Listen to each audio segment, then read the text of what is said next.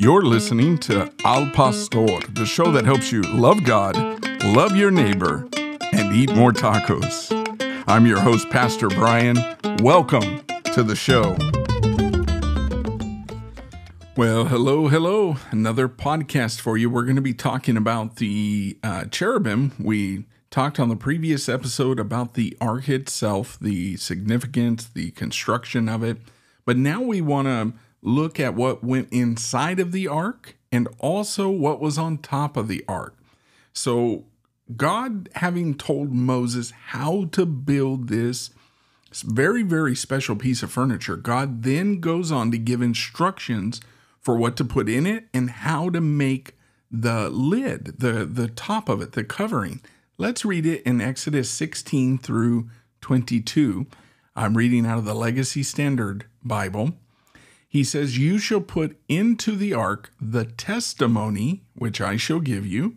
You shall make a mercy seat of pure gold, 2.5 cubits long and 1.5 cubits wide. You shall make 2 cherubim of gold. Make them of hammered work at the 2 ends of the mercy seat. Make 1 cherub at one end and 1 cherub at the other end. From one piece you shall make the mercy seat with the cherubim at its 2 ends. The cherubim shall have their wings spread upward, covering the mercy seat with their wings, with their faces toward one another. The faces of the cherubim are to be toward the mercy seat. You shall put the mercy seat on top of the ark, and in the ark you shall put the testimony which I will give you. There I will meet with you, and from above the mercy seat, from between the 2 cherubim, which are upon the ark of the testimony, I will speak to you about all which I command you for the sons of Israel." Now, right off the bat, cherubim are a special class of angels that are mentioned approximately about 100 times in the Old Testament. The first mention of cherubim, I want you to think about this, is in Genesis chapter 3. Do you remember that? This is when they were charged with guarding the entrance to the tree of life. So this reveals their function. Now, unlike other angels, cherubim are not messengers, but they remain in God's presence to deny access to anything that is unholy. So in a word, they are palace guards of the King of Kings. They are guardians of the sacred throne. They are attendants of the Almighty One. Now, today, cherubs are usually depicted as these like chubby little babies with, rosy cheek faces, but this is not the way that the Bible actually portrays them. Cherubim are very, very serious angels, which is only appropriate for supernatural beings that would live in the holy presence of God. Now, Ezekiel actually described them like this. This comes out of Ezekiel chapter 1. It says, "In the fire was what looked like 4 living creatures. In appearance, their form was that of a man, but each one of them had 4 faces and 4 wings. Their legs were straight, their feet were like those of a calf, and gleamed like burnished bronze. Under their wings of their 4 sides, they had the hands of a man. All 4 of them had faces and wings." Ezekiel goes on and he describes these cherubim, these living creatures. And he says specifically, I want you to listen to this in Ezekiel 10:20. He says, "This is the living creature I saw under the God of Israel by the river Chebar, and I knew they were cherubim." So in the vision of Ezekiel, it helps us understand the Ark of the Covenant a little bit. Now, some scholars want to critique the Bible and say, you know what, Israel borrowed this depiction of cherubim from other ancient symbols, like maybe the Sphinx of Egypt or some of the things in ancient Mesopotamia, which was part man and part beast. But cherubim are not imaginary creatures. If heaven were open today so that you and I could see God sitting on his throne, we would see him enthroned above the cherubim. Here's what King David wrote in Psalm 99, verse 1. He says, "The Lord reigns. Let the peoples tremble. He dwells between the cherubim. Let the earth be moved. In Psalm 80, verse 1, it says, Give ear, O shepherd of Israel, you who lead Joseph like a flock, you who dwell between the cherubim, shine forth. Revelation 11:19 says, Then the temple of God was opened in heaven, and the ark of his covenant was seen in his temple. And there were lightnings, noises, thunderings, and an earthquake, and great hail. Now, at one point in the Old Testament, King Hezekiah, this is part of a prayer that he prayed. This is 2 Kings 19:15.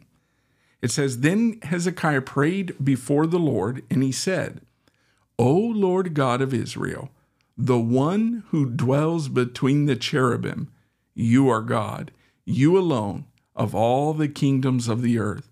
You have made heaven and earth.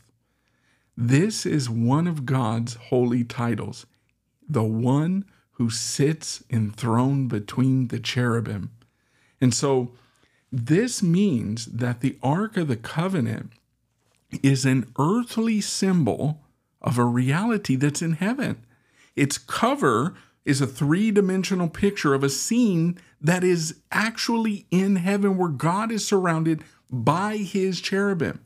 So the cherubim on the ark represent the burning angels beneath God's throne.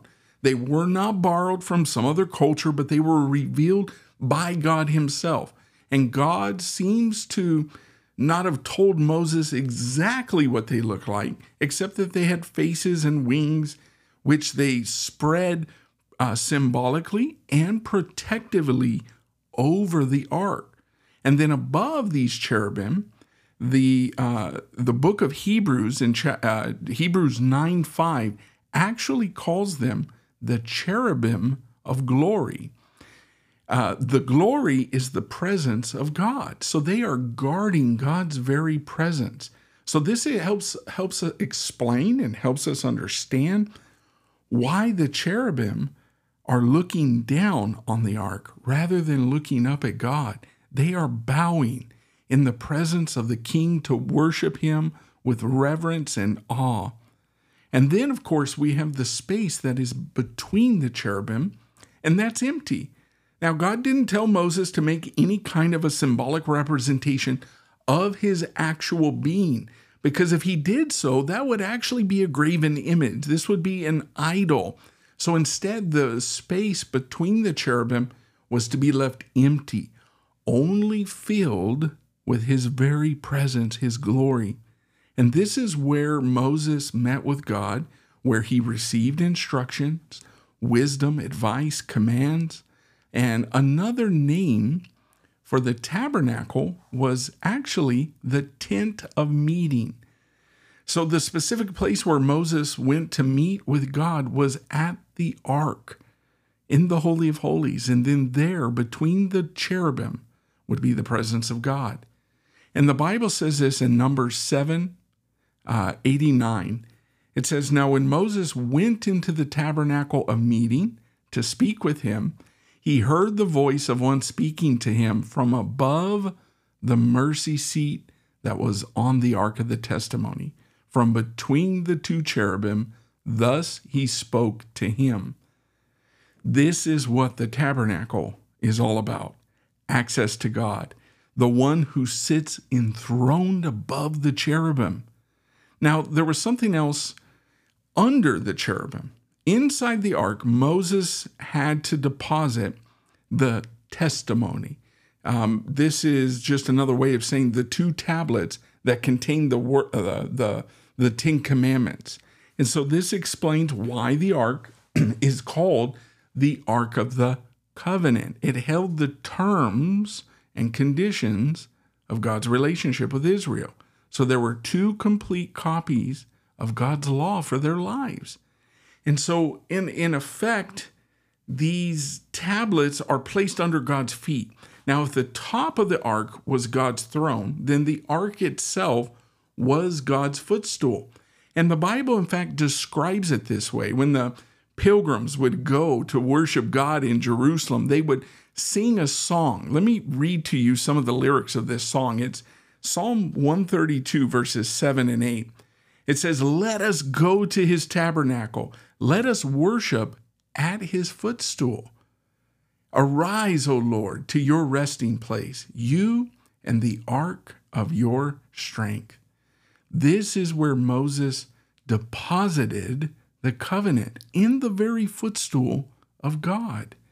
And so placing the law under God's feet was significant because it related to the way covenants were established in the ancient world.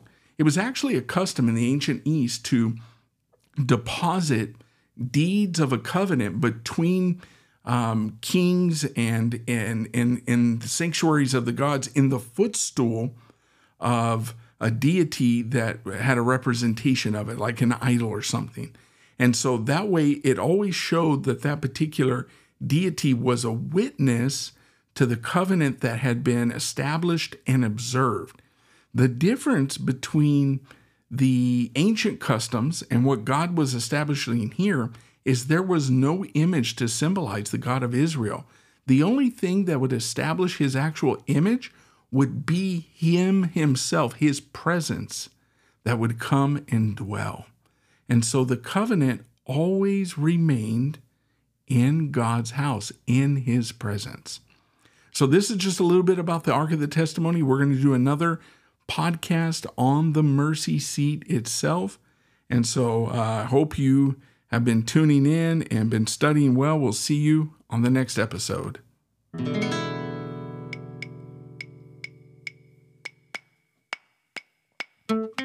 Thank you for listening to Al Pastor with Brian Overturf. If you found value in this, please subscribe and get updates. Most places podcasts are available. We're right here on Anchor FM through Spotify, also on Apple Podcasts, Google Podcasts, Amazon, and iHeartRadio. I hope you'll tune in for the next episode. Until then, we'll see you later.